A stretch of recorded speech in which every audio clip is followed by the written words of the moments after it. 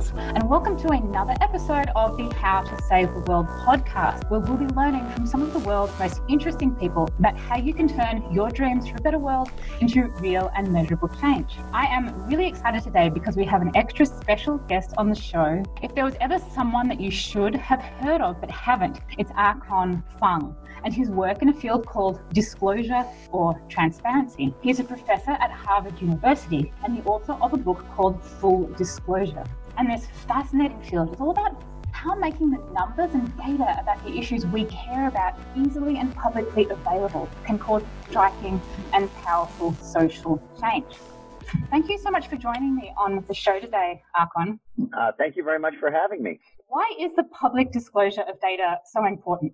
Disclosure of data is very important because we depend on data and information to make all sorts of important choices in our lives, from where to send our children, which neighborhoods to live in, what kinds of food to buy and eat, what kind of products to choose to buy, if we get sick, what doctor to go to, or where to send a loved one to get medical care. And we can make these decisions well or poorly. And a lot of those decisions depend on the quality of data and information that's available to us. And the type of people who are going to be listening are people who maybe work in government or they work in not-for-profits, or they're social change entrepreneurs who are trying to make change happen. I mean, what are the kind of problems that happen when you're actually trying to change the world and there is no disclosure, there's no public data, and there's no regulation around making information public? What goes wrong? One of the things that goes wrong for social change agents is that their job becomes a lot harder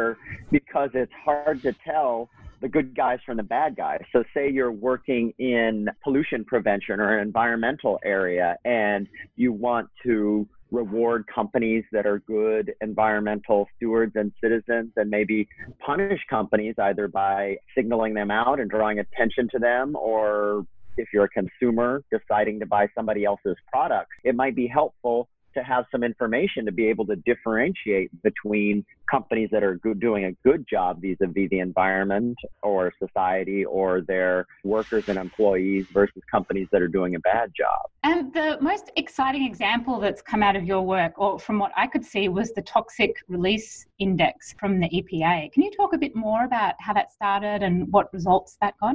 Yeah, the Toxics Release Inventory is an interesting case. It became a law and regulation in the wake of, I don't know if you or your listeners remember, there was a big disaster of a Union Carbide plant in India near a town called Bhopal, and it released a large amount of gas, methyl isocyanate. A lot of people all around the world got concerned about pollution and toxics in the environment. In the wake of that, a little bit later, there was a law in the United States that was passed that created the Toxics Release Inventory.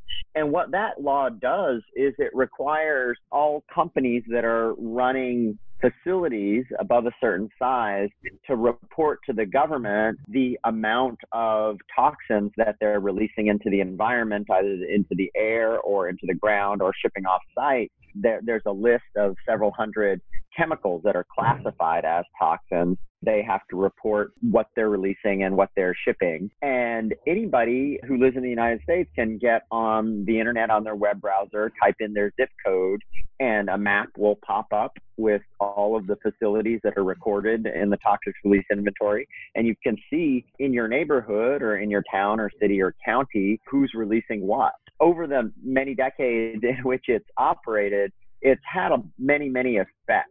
And one of the kind of surprising, to me anyway, effects is that companies and facilities managers have really paid attention to the list and tried to clean up their act. I think if you're running a facility, it's a bad mark if you're revealed as a bad actor on that list by being, one of the top 10 polluters in the county or state or in a particular zip code or whatever it is. And the numbers were huge. It decreased toxic chemical use by about 45% in a pretty short period of time. Is that true? I think there's a lot going on in that period. Many things are happening in addition to the Toxics Release Inventory. But the Toxics Release Inventory, I think, did create a lot of incentives for many, many people to change their behavior. It was also used by environmental groups and by journalists and lots of other people to identify companies that were releasing a lot of toxins into the environment. It creates a dynamic that some people call a kind of race to the top or a race away from the bottom, because you can begin to see and make visible what's happening, which was invisible before the database was created. What I'm really curious about is how much of the change do you think comes from external pressures of the data, for example, consumer demand or government or not-for-profits, putting kind of pressure on from once these numbers are made available, which kind of makes sense to people. Once you put numbers out there, obviously there'll be some sort of market pressure. But I'm curious also as to a different type of pressure that happens just psychologically internally. So, for example, if there's no market pressure or no external pressure, does just the companies seeing the numbers themselves when their own employees see the ranks, do you think that has a psychological effect even if there isn't a market pressure? Well, I think that's a really good question, and I think it's hard to tell. It's very, very difficult to tell how to break up the different components of what the toxics release inventory is doing between external pressure versus internal desire of managers and companies to kind of do the right thing. I will say that it has to be both, and it has to be a mixed story, I think, because if consumers and people in the public and journalists and environmental activists really didn't care, then there's probably no reason that a factory manager should care either. I mean, if nobody cares, then it's just numbers on a sheet that have no particular meaning. Why should you manage to it if your performance on that criterion isn't valued by anybody, right? So it's got to be both. Now, I will say that I think people have different understandings of what actually happened, but my own understanding is that a lot of the dynamic did depend on internal decision-making among people in these companies. And I expected to find actually quite a bit more external activism and campaigning on the part of environmental groups, because I thought it was probably a pretty attractive source of data for these groups to identify who's polluting a lot and who's quite green and not polluting very much at all. And some environmental groups did use it,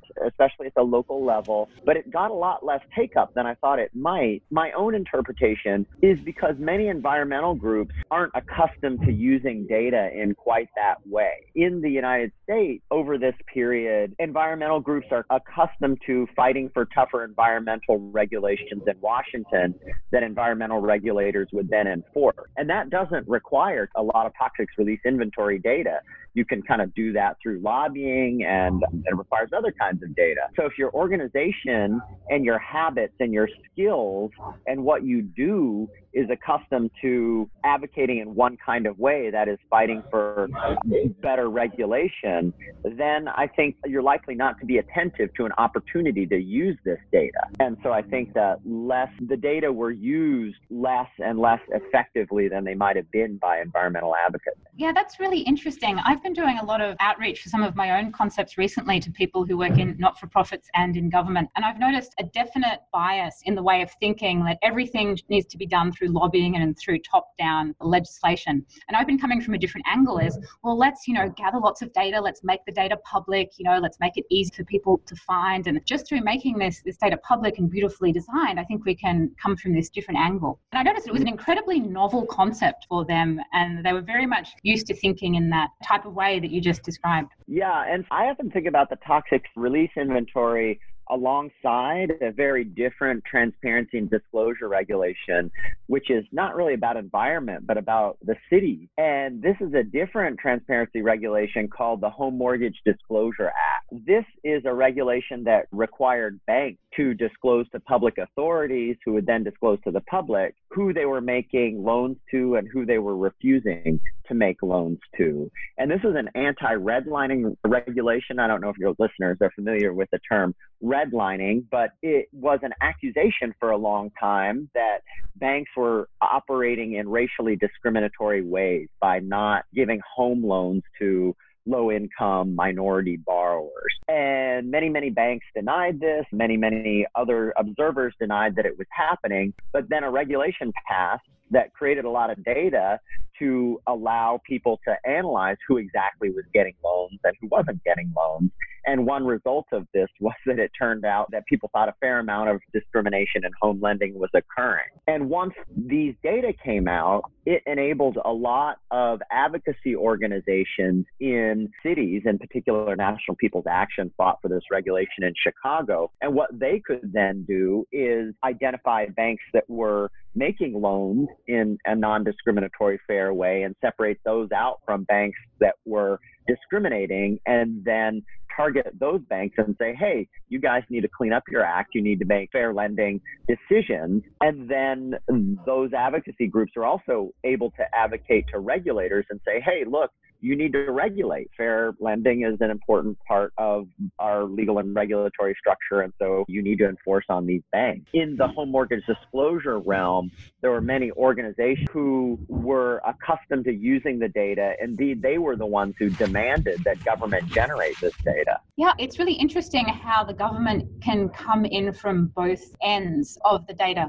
In your book, you talk a lot about looking at disclosure as one type of regulatory framework versus a more descriptive command and control type of legislation. So what that means, just for people listening, is that the government just says, we're not going to tell you what to do, we're just going to make sure that you tell everybody the numbers, and then we'll just be hands off and you do what you want. But what I've also seen happening with all these new data startups that are coming up, they're investigating more data of their own accord, not with the government telling them to do it at all. And then that new emerging data is then influencing what government does. The data starts to tell a story, like for example with air pollution, with urban heat islands, something I've been working on. You can start to see a whole lot more granular information with the new startups that are working in this space, and then that influences policy. So it can kind of come from both ends once you start getting into the numbers, which I thought was a really interesting dynamic. Yeah, I think that some efforts in data allow people to get a better picture of what the world is like. And then that will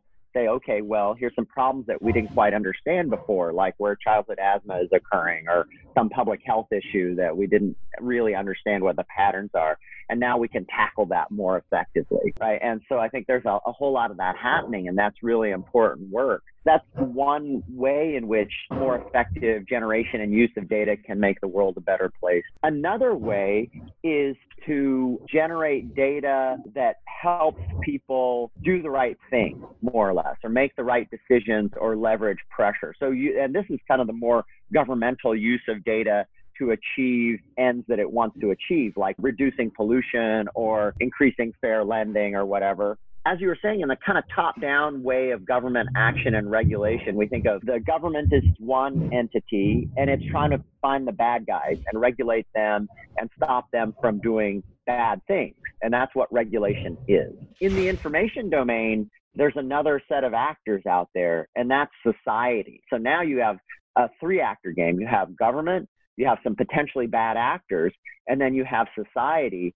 And then what transparency does is it uses government power to generate data for society to put pressure on the bad actors, as they did in the banks. They did a little bit with a toxics release inventory, and there's all kinds of examples of that. That's kind of oftentimes for people in government a little bit hard to wrap their minds around, that what they're really trying to do when they generate information is provide society with information to help basically a regulatory purpose, like fair lending or less pollution or better public health outcomes. Yet when you go to the Starbucks, or I don't know what the regulations are in California, but a lot of states have, and a lot of jurisdictions have regulations that require restaurants to put calorie levels or sugar levels on their menus, right? So what that's doing is the government requiring Starbucks or some other food purveyor to tell the consumers what kind of calories their food has. It does a couple of things, right? It enables the consumer to eat in a more healthy way, but then it also encourages the restaurants or people selling food to put healthier food on their menus. One of my favorite transparency regulations comes from, I think the first one was in LA County. I don't know if you've eaten out in Los Angeles lately. It started there. There, the government requires restaurants to put on their front door a letter grade that's A, B, or C. And the letter grade is the result of the health and safety inspection rating that they last had. So you walk by a restaurant and you can see if it's a C restaurant, the kitchen's not very clean and their hygienic practices aren't very good. But you can keep walking and you walk by an A restaurant and the inspectors have determined that their health practices are really good. So that encourages people to eat in A restaurant and avoid C ones. And in turn, people who run restaurants start paying a whole lot more attention to the health and safety practices, because losing a bunch of businesses for a bunch of folks is much more significant than getting slapped with a fine. Yeah, we actually have that disclosure of calories on donuts in Safeway. There's actually a big warning sign because donuts are so high in calories. No, it's really funny. I actually photographed it and put it on Facebook because it just basically said, warning, donuts are unusually high in calories and can be over like 300 calories a donut. And I looked at them and I was like, wow, that donut's so small. It really does have a lot of calories. That's a lot of calories. But it was like different to any other food. It was just like only on the donuts. Yeah.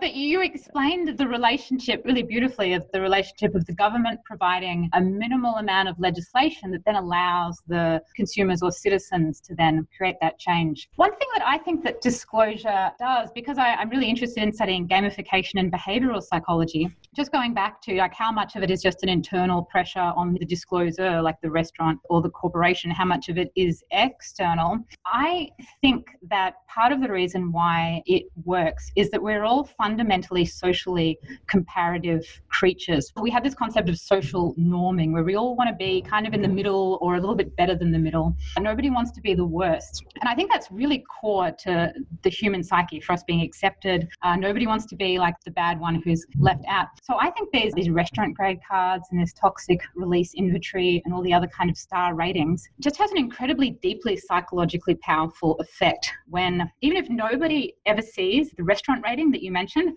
I still think as a restaurant owner, when you get a C grade, that makes you feel bad. And that influences you to change so you can be in the upper half of the pack rather than the lower half of the pack. Even if you're not afraid of losing business, you're saying you'll probably change anyway because you don't want to run a restaurant with a dirty kitchen.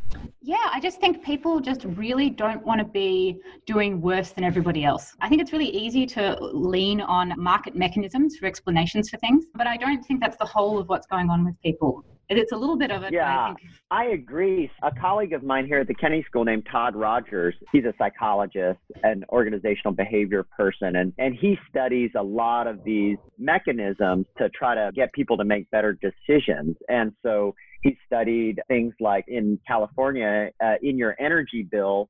Now, a lot of people in a lot of states get a bar graph that says, here's how much energy you used in the last month, and here's how much energy your neighbors used. And, yeah, we get them. You feel bad if your bar is way out higher than your neighbors for the kind of reasons that you outlined. And it does encourage people to save energy, use less electricity.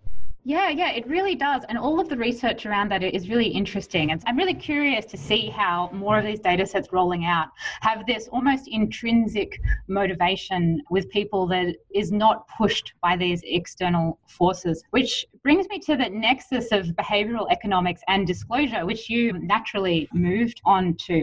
If anyone's listening doesn't know what behavioral economics is, behavioral sciences, it's basically the behavior of how people function in terms of their purchases and in terms of their actions. And it seems to me that it's an incredibly natural continuum of disclosure to then move into the behavioral sciences. Once you put the data out there, you graphically design it so it works. And then you have to get people to do the thing, like not eat the donut or use less electricity. Have you seen these two professions starting to converge or emerge something new?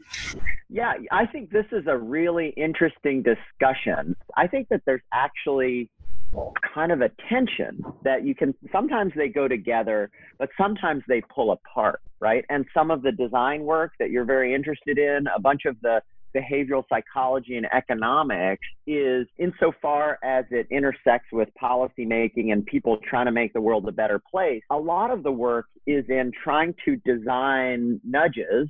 Cass Sunstein, another colleague of mine, wrote a famous book with Richard Thaler called Nudge. And, also for your listeners, if you're interested in behavioral economics and designs to affect behavior, Danny Kahneman's Thinking Fast and Slow is another book that they might be interested in. And a lot of nudges are designed to get people to do things that are good for them.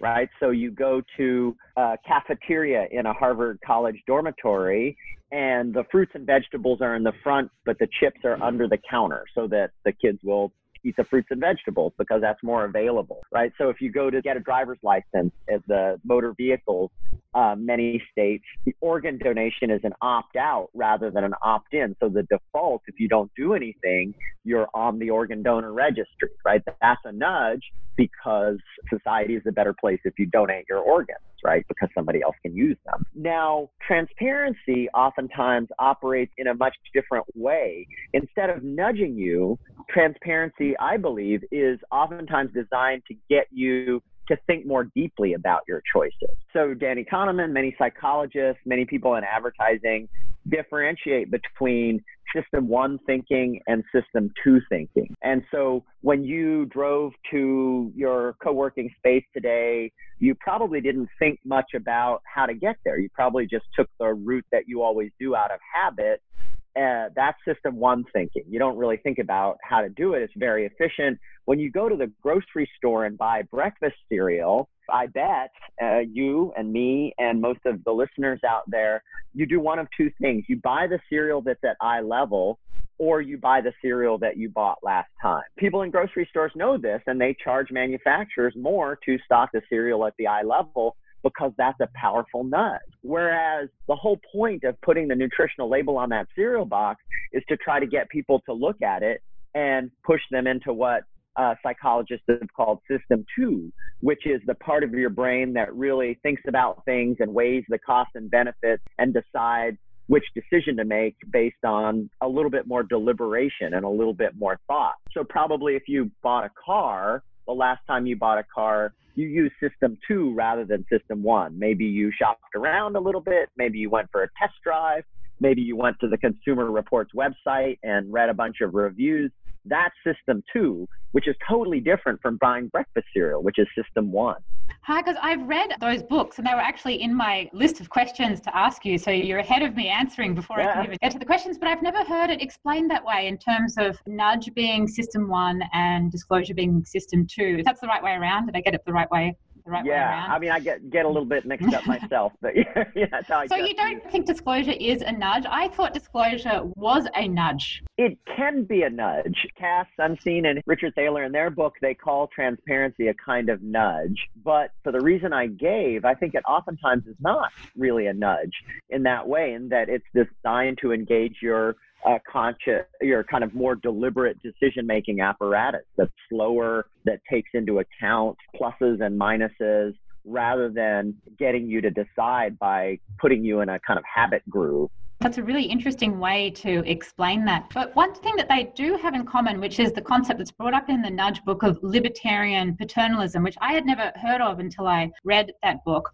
And disclosure sort of fits into that a bit as well, which is all about keeping the government regulations on the small side of things, which is segueing from our conversation before, having a lot of people who are involved in social and environmental change being very legislation focused in their careers, their way of operating, taking this different lens to keeping the legislation on the lowest possible end that we can possibly make, optimizing for human psychology, and then just letting people and organizations be free to do the right thing. I mean, how do you see this concept of libertarian paternalism evolving in this field? So I guess I think that you're right, that both transparency and many, many nudges have in common the desire to lighten the regulatory hand so that government's a little less heavy-handed, at least in some of these measures, right? I think that providing information has less of a paternalistic element than nudges do, right? So the cafeteria example that I gave before, right, of putting the fruits and vegetables in the front, but kind of hiding the chips and fries a little bit so that people are more likely to buy the fruits and vegetables, that's a paternalistic move because somebody, the person, the nutritionist or the person laying out the cafeteria, has decided that these students would be better off if they ate more fruits and vegetables and fewer potato chips, right? So that's a sense in which it's paternalistic. A transparency measure would be to put both the fruits and vegetables out there as well as the potato chips, and then provide some information about the health effects of each one, and then allow the person to decide. There are mixed cases, right? So I've seen an experiment in which they put up a sign that say, okay, if you eat this donut, you will have to run 8 miles to work off that number of calories. And that provides information, but I regard that also as a little bit of a nudge, right? It's a little heavy-handed, like who's going to think about running 8 miles because they ate a donut? I'm not sure 8 miles is the right figure, but you get the idea. Probably, based on the very scary sign I saw at Safeway. I was like, not going to buy these again. I still bought my daughter one anyway, but she's like only 3. She can handle the calories. And she probably runs that amount in your living room. Oh my God, she runs I wanted to constantly. Sorry, come on, yeah. I wanted to bring up a possibility that your readers may not have considered so much, which oftentimes is not intuitive to either scientists or policymakers, which is that sometimes transparency and information can create harmful effects.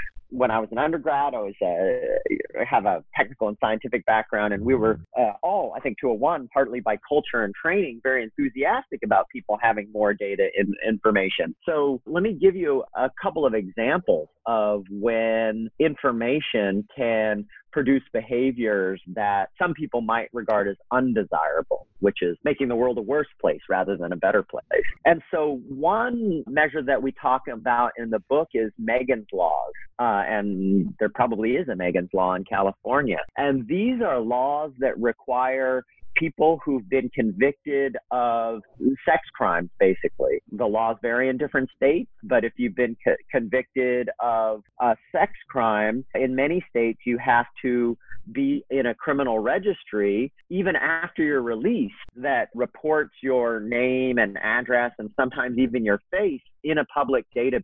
In the book, we come down on the side of thinking that Megan's Laws are oftentimes not really a very good public policy because they provide information, but they don't really guide useful action that much, and indeed may encourage harmful action like vigilante law enforcement, kind of people deciding on their own to punish these people that they see in the registry, even though these people have done their time and served their penalty to society, et cetera, right? So that kind of information may enable and unintentionally encourage a kind of behavior that's socially harmful. Well, it seems that in that example and the other examples we've been talking about is the difference between the disclosure being around a human being and around an object or a company or a particular metric like temperature or chemicals. If it doesn't seem to be around a human being, it seems to probably not cause that much of a problem. Like, for example, this lake has chemicals in it. But if you were to attach the disclosure to a human, let's say if we made the disclosure how much energy or water you use during a drought, and if there was one house who really didn't care about being responsible with water and using lots and lots of water, you're right, people might come and attack the property, right? Because it would be attaching the public disclosure to a human being. I mean, do you think that's what it is, that the difference that makes it not work? That's interesting. I hadn't thought about it that way. I think probably the risk increases when it identifies individuals as bad actors, and then the rest of society can kind of pile on and sanction them or ostracize them in some way. That's interesting. I hadn't thought about it that way. I guess the way I'd been thinking about it is that for some kinds of disclosure and transparency, you put the information out there in order to elicit an effect. And the effect or a behavior, and therefore later on an effect. And the effect could be a good effect or it could be a bad effect, depending on, social consequences. So another example that I think part of America would regard as a good effect, another part of America might regard as a bad effect, comes in immigration. So this one is not about individuals. In the initial months of the Trump administration, the Department of, Homeland Security released regular reports about which jurisdictions around the United States were not complying with their orders to hand over immigrants and cooperate with federal immigration authorities, right? So this is kind of like the toxics release inventory, but it's identifying jurisdictions that the Trump administration regards as bad actors because they're not doing what the federal immigration authority wants them to do, which is turn over immigrants that have been detained and maybe deport them. And then so this is like a list of bad actors. I bet San Francisco was on that list, given the state and localities policies and general disposition with regard to federal immigration policy. I think if you're in many parts of California, you would regard that as a bad transparency regulation because it's designed to basically punish non-cooperative localities. If you're in the parts of America that support tougher immigration laws and sanctions and more deportations, then you regard that as a good transparency regulation because it's cracking down on you guys who aren't cooperating with the right policy. But the core of what you're saying is the design of the transparency system needs to be designed around eliciting an action. Which I think another thing that comes up with having people who are designers, data scientists, engineers, kind of people I hang out with that I've noticed as well. So moving away, these are not the people who are too focused on policy. These are people who are very focused on data science is collecting a lot of information and then maybe doing a really great project or a really great map and then sort of forgetting about the bit where it has to actually influence a person and really tacking it on at the end. I went to one workshop. It was to get feedback for a mapping project. And then they said, yeah, we've just spent basically a year and a few $100,000 working on this really beautiful project. And we're going to put a call to action. We haven't done it yet, but we're going to put it on at the end. And I see this happen a lot where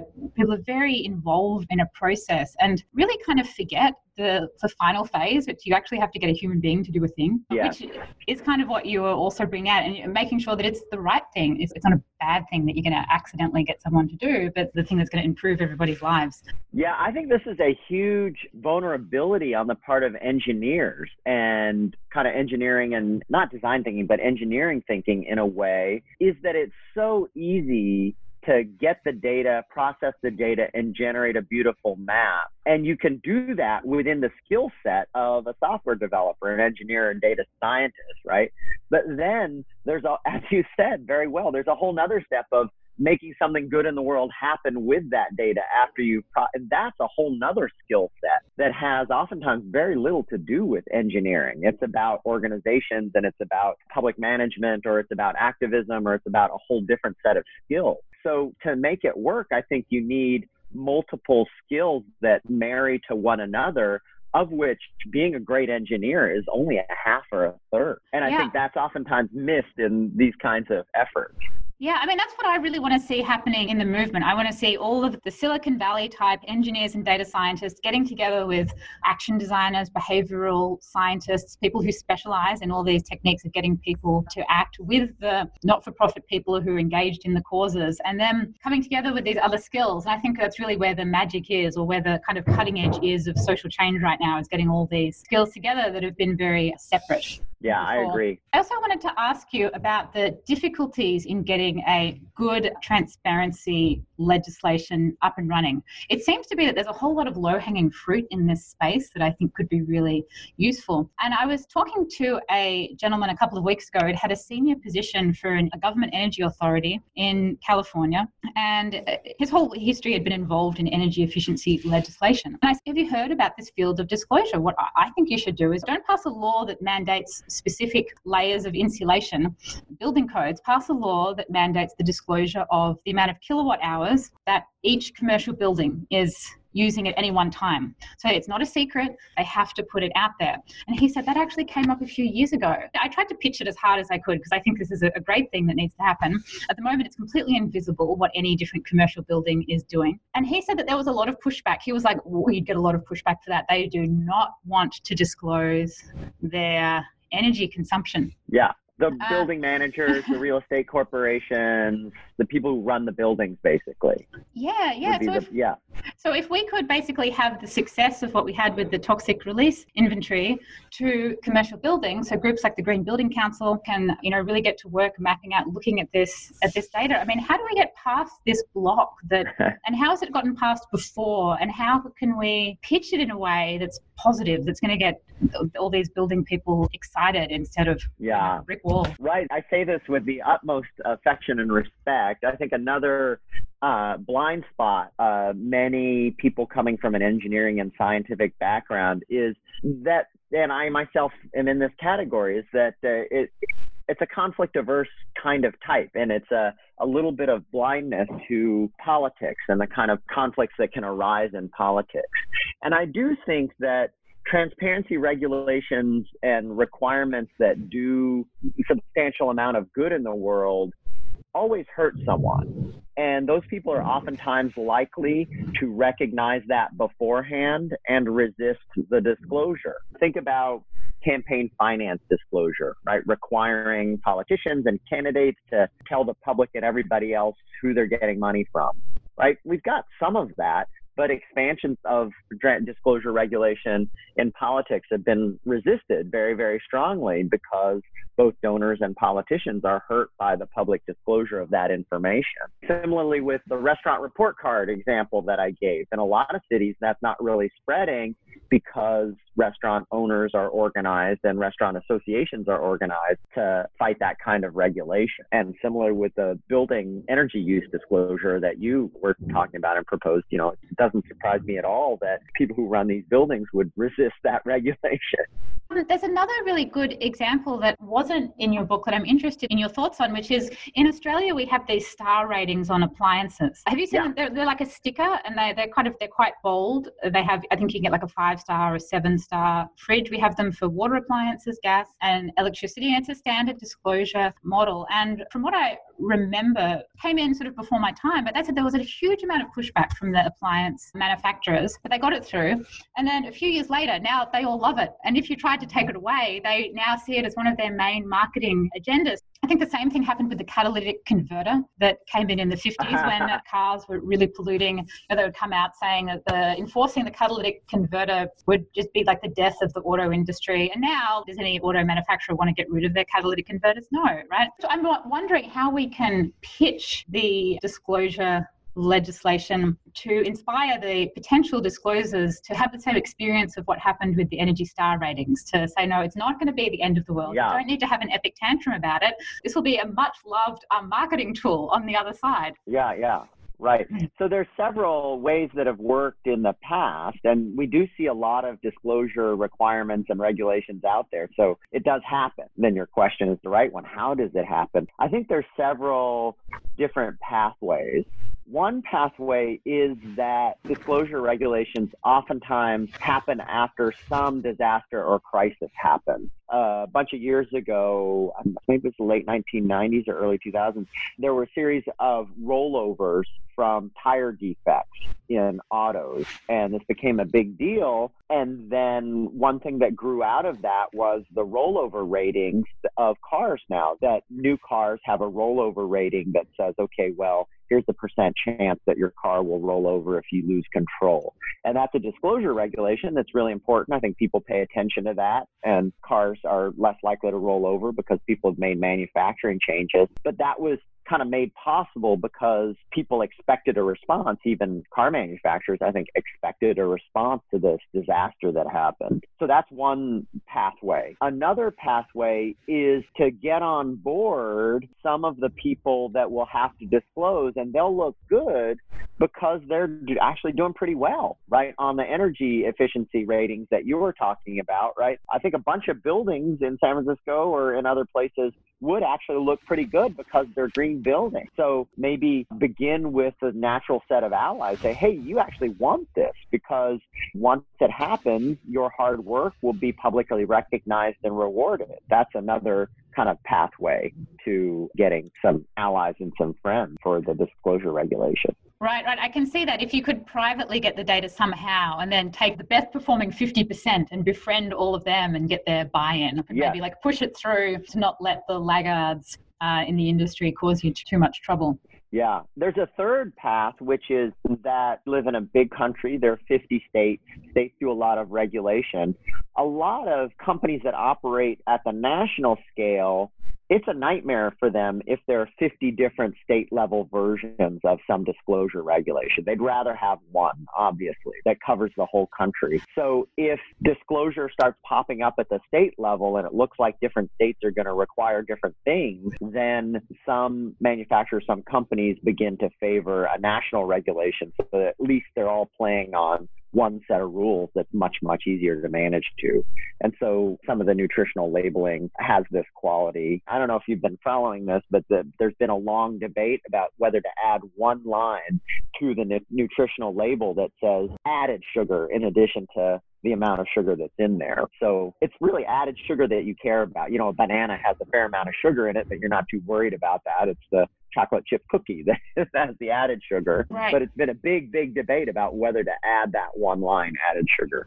I think we might have that in Australia. It feels familiar to me to differentiate the two. That's the good. labels. Yeah, I can see how selling the concept of simplicity over complex might be interpreted as draconian legislation would be a really good sell. I used to do LEED or Green Star, we call them in Australia, certifications on buildings. And even being a very pro-environmental person working on these buildings, often the environmental guidelines that were given to us by localities were just terrible. Like they were badly designed. We couldn't design for them. Just trying to create a design framework for architects and engineers to make an environmentally friendly building. It's just incredibly hard to do a one size fits all. So you've got planners trying to basically tell you that the window needs to be this high and the eaves need to be this long and the insulation needs to be this thick and the building has to face this particular direction. It was just crazy. Even for a very pro-environmental person, it was actually technically impossible sometimes. And you could imagine for people who are not interested in the environment, I mean, they just hit the roof. I mean, that's an absolute nightmare for them to get legislation that specific in. So if all they have to do is just disclose the kilowatt hours in real time on some website, and maybe some digital screen developers can figure out how to put it in there, and you sell them to it that way, I mean, it seems that would be like a relief for them. That would be, yes, please let me just disclose the kilowatt hours and not have to have the exact width of my windows described to me, to my architects. That's impossible to follow. Yes, absolutely. Absolutely. And it may end up being more effective if it encourages a race to the top, which is the goal of a lot of these kind of comparative disclosure and information systems. The race to the top, it's a great way to put it. And I love the idea of leaderboards and social comparison and people trying to get up a leaderboard in their performance, getting into this core of this social norming, social beings that we are. I wanted to ask you about the concept of environmental literacy as well. It's a phrase that's not used very often, but it really fascinates me. Being an environmental engineer and being really obsessed with environmental data, basically it's invisible. I have no idea how much trash I make. I have no idea how much water I use, how much energy I use, kind of on the electricity bill, but not in any real time, the impact on how many chemicals I use. I mean, even if I try really hard to figure it out, it's still really hard to figure out. How do you think we could increase our environmental literacy, or how would that come together with the concept of disclosure and transparency to get us to be better citizens and drive change?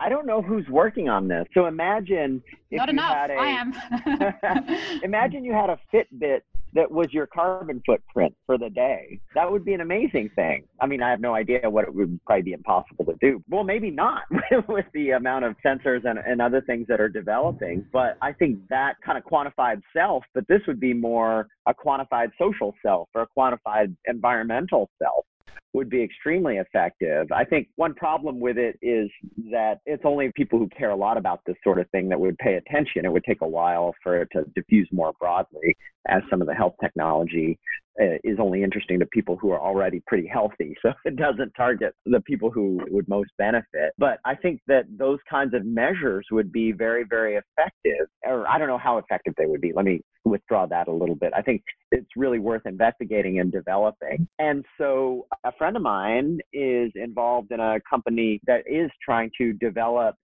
social, environmental, and health metrics for different products. So what if, on your baby shampoo or whatever it is, you could tell very easily different health features, how they treated their workers, and impact on the environment that might affect your decision making around that kind of thing. The very availability of the information might increase social literacy and environmental literacy, as you're kind of putting it. Yeah, I mean, I hope to see the field evolve more. I've been working on a number of projects in this space at the moment, and the hardware hurdle is real. Like, you have to actually build a sensor that's going to collect the information out of electronic parts and then get funding for it and then roll it out over a big industry. So there's a whole lot of potential things that could be done. Say, for example, if you were trying to measure stormwater drains in a community to figure out, which drains were the worst, you would have to actually build a sensor that would sit in the drain and then it would have to work and not break and be attached to like a Wi-Fi and get electricity and then send it out, and you would have to have multiples of them, maybe thousands of them across a city. So total idea could be done, but someone actually has to sit down and make it with a soldering iron and deploy it and fund it and get it to work. But I'm hoping to inspire more ideas like that through these conversations to help bring this environmental literacy out into the open and different types of startups or technology that we could build to encourage it.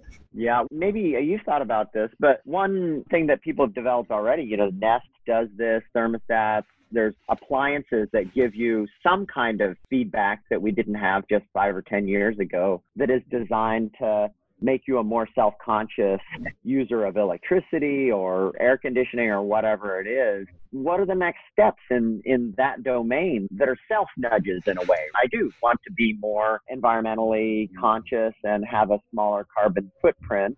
And just like I wear a Fitbit, I believe if I had more feedback, that would help me accomplish that end. Yeah, well, I mean, there is a whole bunch of different papers that get published in the Journal of Environmental Psychology, my favorite academic paper to read. And there's others as well. And not to say that I'm a complete comprehensive expert in it, but every single indicator is different, right?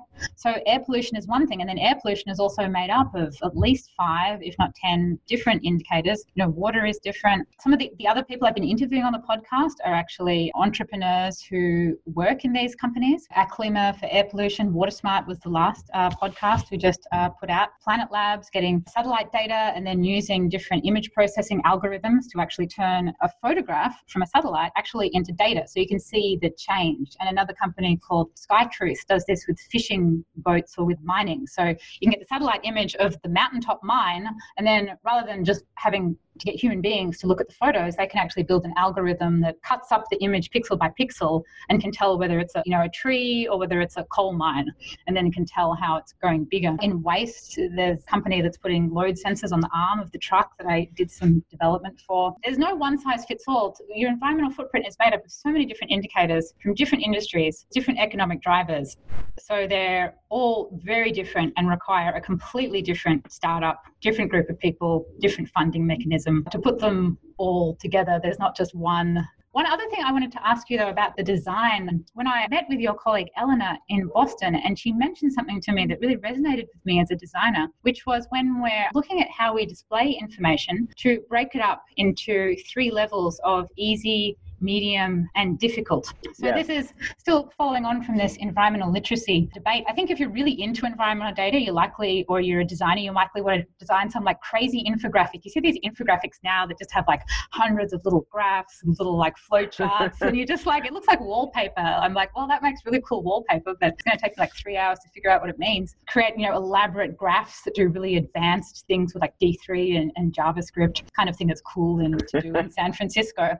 Again, completely forgetting that it has to actually influence a human being. I mean, I fall into that category too. I tend to want to do complex things and have to pull myself back and be like, make it simple. And she said, just using things like display your information in A, B, or C, a star rating, just color, and not lots of colors, maybe just 3 colors or 5 colors. And then if people want to know a bit more, then they can go to the next layer and they can learn a little bit more. And if they really want to learn a little bit more than that, then you can give them the full hog of all the technical data. What can we do to learn from this to help make our disclosure work into these different levels of information design? I think that's a great point. First of all, that there should be those different levels of data available at different levels of complexity. So I agree with what you said. There's however many layers of complexity for users that are interested at different levels. So some people may just want a yes-no decision, a stoplight or something like that, whereas other people may really want to drill down and see the individual data points. That's the first point. The second point is that the right way to think about these information systems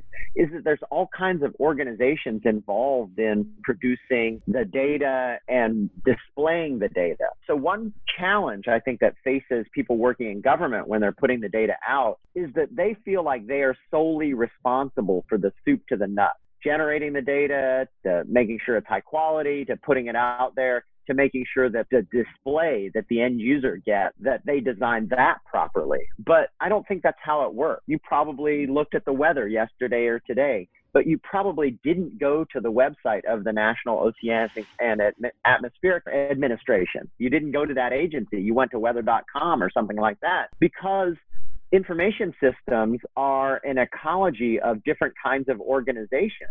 And so oftentimes it's government that's producing the data, but all sorts of intermediaries that are packaging the data. It's important because those intermediaries have a lot more information about what end users are actually going to want, right? So the FAA collects on-time and delayed arrival data for every flight that's out there. So, if you're flying to Boston, a United flight, you can find out the on-time percentage, but you're not going to go to FAA.gov to find that data. You're going to go to your flight tracking app or your airline website, because you go to your airline website to find all the other things that you need to know to get on that airplane and fly successfully. That's the second point, is that it's a whole ecosystem of all kinds of different organizations that are generating and packaging the information. So recognize and embrace the division of labor. Don't try to squeeze it all into one organization. That's too much and it won't work. The third point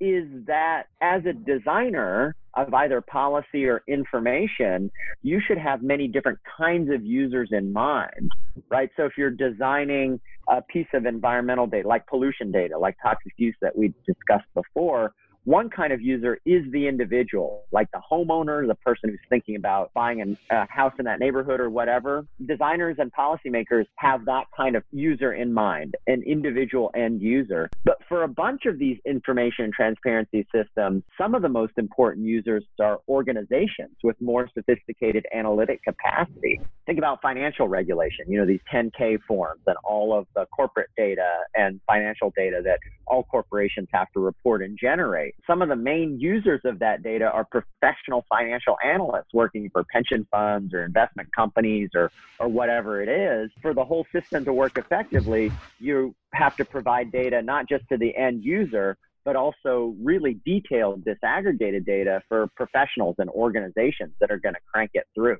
Yeah, there's this technique called user story mapping or behavior mapping. It's used in software development. It's really common if you are designing in the web application design world, but it's kind of one of those things that's like nobody's ever heard of it anywhere else. But it's something that is just so critical in the process to actually just have a user figure out who they are and then map their daily life and how they will come into contact with your particular software and how they'll use it. And when you do that process, it really unveils a whole lot about the design process. Anyone listening, look up user story mapping, user behavior mapping. It's an incredibly useful tool that does not need to be trapped within the world of software development. I really like what you said about the government not needing to do it all. I mean, what can totally happen with data is that the government can be involved in, or the gatherer of the data can create a database and an API, and then independent developers can then build on top of that. So you don't need to just have one version of, for example, the weather or whatever environmental literacy app it is. You can have,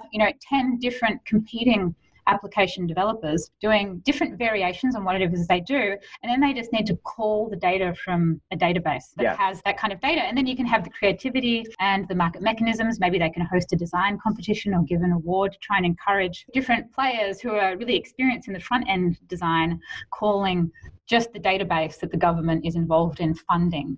So I think that's the way that things should move towards. I really agree. It's been one of the real revolutions in this space. It's probably a tiny little revolution, is in the transit space. So the Muni in San Francisco or the MBTA in Boston. Over the last 5 or 10 years, many of these agencies now put the GPS feeds on trains and buses out available so application developers can write apps that show you how many minutes till your bus gets to your stop, right? And so for a long time, that innovation was really blocked for a whole bunch of kind of bureaucratic and organizational reasons. People in the transit agencies didn't want that information to really be out in the public. The GPS units were already on there, but the actual cost of making it public was quite low. But I think they were probably concerned about all of the bad things that could happen in terms of public pressure and loss of control of the information. But I think once a few transit agencies started doing it, and people in the cities, I think, really like it. I mean, when I ride the bus, I don't care about the schedule anymore because I can see exactly how many minutes till the bus gets there. So I'll have a cup of coffee or whatever till it's time to go. And it's an example of what you're saying. The transit agency, all it does is flip on a switch to make the GPS locations public. And then, a dozen app developers in every city can write the app to say, okay, where's my bus? It's a great example, and it's a way of thinking that really needs to spread more. And that's exactly how I got into this space, because I started to design apps that I wanted to build. I wanted to design a thermometer that would go on your Facebook page and show you how much energy you're using in real time, right? That was like my first idea. It was like 5 years ago. And then I realized that I couldn't get it. I started to go through all the different metrics, and I'm like, I can't get any data anywhere. Basically, there is no, it's all locked up. And it's just really easy as a developer. You can do a request to an external database. It's a simple thing to do. But I think the people who are involved in getting this data, if they realize that there's this real hunger in the Silicon Valley startup world to do creative things like that, and if they make it available, there will be plenty of people like me and my friends who will want to start working on projects that use that data. So I want to see that happen. That's a big, exciting change. So it's been done in the transport industry, you said, in some cities. Let's hope it keeps happening. If there was a utopian world, the best possible scenario of the world in 100 years, where all of these issues that you study prolificated as beautifully as possible, how would it look? How would it work? I did write a paper a few years ago called Infotopia.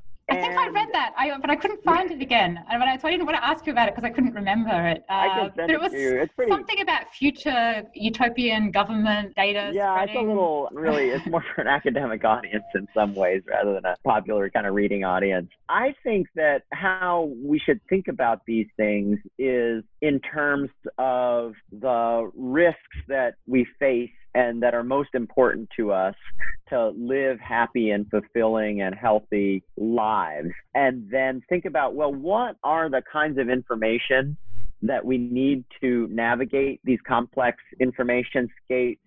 And then also, in addition to decision making, there's an accountability dimension. What kinds of organizations are going to really help us live those healthy and fulfilling lives? Or if they act badly, create risk for us and create problems for us living healthy and fulfilling lives. And that should guide society's efforts, the public efforts, the government's efforts, corporate efforts to make information available. And so in the future world, it would be good if we had a shared sense that in order to hold companies and other actors accountable on one hand, and to make the really important decisions in our lives, we need a lot of information. And we need to demand that information from governments and from companies alike. So it comes out in easy examples, like I think food risk information. Every year there's information about contamination of some sort and a bunch of people get sick, or health problems in hospitals or medical care, or financial risks, right? We saw a big financial meltdown. And so there's these big actors out there who create risks for us. One way to control that risk is to have a lot more information from them about what they're doing. And in a positive future, we'd have all of that information, and we'd have organizations, and as individuals, we'd be literate in using that information to drive these government organizations and private corporate organizations to higher levels of behavior in a race to the top that would help us live rich, fulfilling, prosperous, and healthy lives that we want to live. The way I see this upward spiral of what you've mentioned is that once we can have better information and we can solve these difficult problems that really bring us down, we can almost move to another level of our own enlightenment or consciousness. When people are almost moving up Maslow's hierarchy into the self-actualization at the top, we tend to get, I think, in social change really focused on, this polar bear's dying and kids are sick, and we're very problem-focused, orientated people. But why solve the problems? Well, we solve the problems so we can reach a new phase of our growth as a civilization. I mean, that's what I see as sort of like the next step, which is maybe just a fancy way of saying what you said, which is healthier and happier lives. But when you've solved all of the more significant problems in your life and in the world, that's then sort of a trampoline to jump into a new kind of phase of enlightenment for humanity. Good. Well, I really hope we get there sooner rather than later. Well, that's my kind of big, fancy way of thinking about it. So when you wake up in the morning, if there's one thing that gets you really excited or that keeps you awake at night in a positive way, like one particular angle that just really gets you about your work, how would you describe that? I think all of my work in information, but also in kind of politics and policy space, is about trying to figure out ways to enable people to participate more fully and more effectively in determining their own fate. And in the transparency and information world, we've just been talking about getting people information that they need to make better decisions to determine their own fate. And in the politics and policy world, it's about creating avenues of engagement so that people can make the rules of the game and organize their lives together in ways that are empowering and fulfilling. And so that's what really drives me, is trying to be attentive to the possibilities and innovations all around the world and that are open to us, but that we haven't quite grabbed onto yet, that enable people to be more empowered, both as individuals, but especially for me, socially and collectively. And so that's what really gets me up in the morning, is trying to find out what those opportunities are that we haven't quite yet seized onto, and try to give voice to them and draw attention to them and create conditions in which people can really understand and explore and develop those opportunities.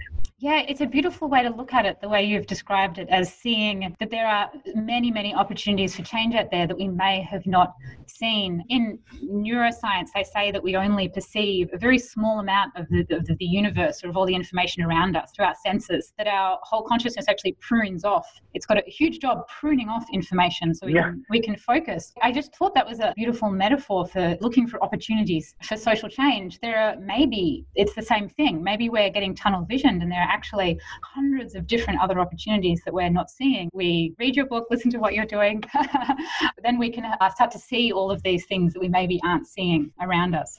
Yeah, and I think if more of us try to look for those things, we'll find more of them. So yeah, what a beautiful sentiment to end on. Right, well, thank you so much for joining me today, Con. It's been a wonderful conversation. I've been looking forward to it, and I hope everyone listening really enjoyed the conversation too. We've talked about so many fascinating things, and I would encourage you, the listener, to keep investigating your data about your cause. Keep on studying the numbers. Think through the design process about how you can make these numbers available, how you can bring the numbers into government policy. You can get a copy of his book. It is called Full Disclosure on Amazon. If you look it up, it is actually wedged between two books of muscular male chests, which I think is pretty funny. Some romance novels, but it's not a romance novel. You can get that on Amazon. And if you want to support this podcast, I have just launched a Patreon that you can find at patreon.com/Katie Patrick if you wanted to contribute a couple of dollars to helping me have these incredible conversations. And please sign up to my website, katiepatrick.com, for more free design resources on how you can get better at changing the world. If you're on YouTube, subscribe to the podcast on iTunes. And if you're listening on iTunes, you can also watch us having this conversation on the YouTube channels. I hope you enjoyed this conversation today as much as I did. Hopefully it will help turn your dreams for a better world into real and measurable change.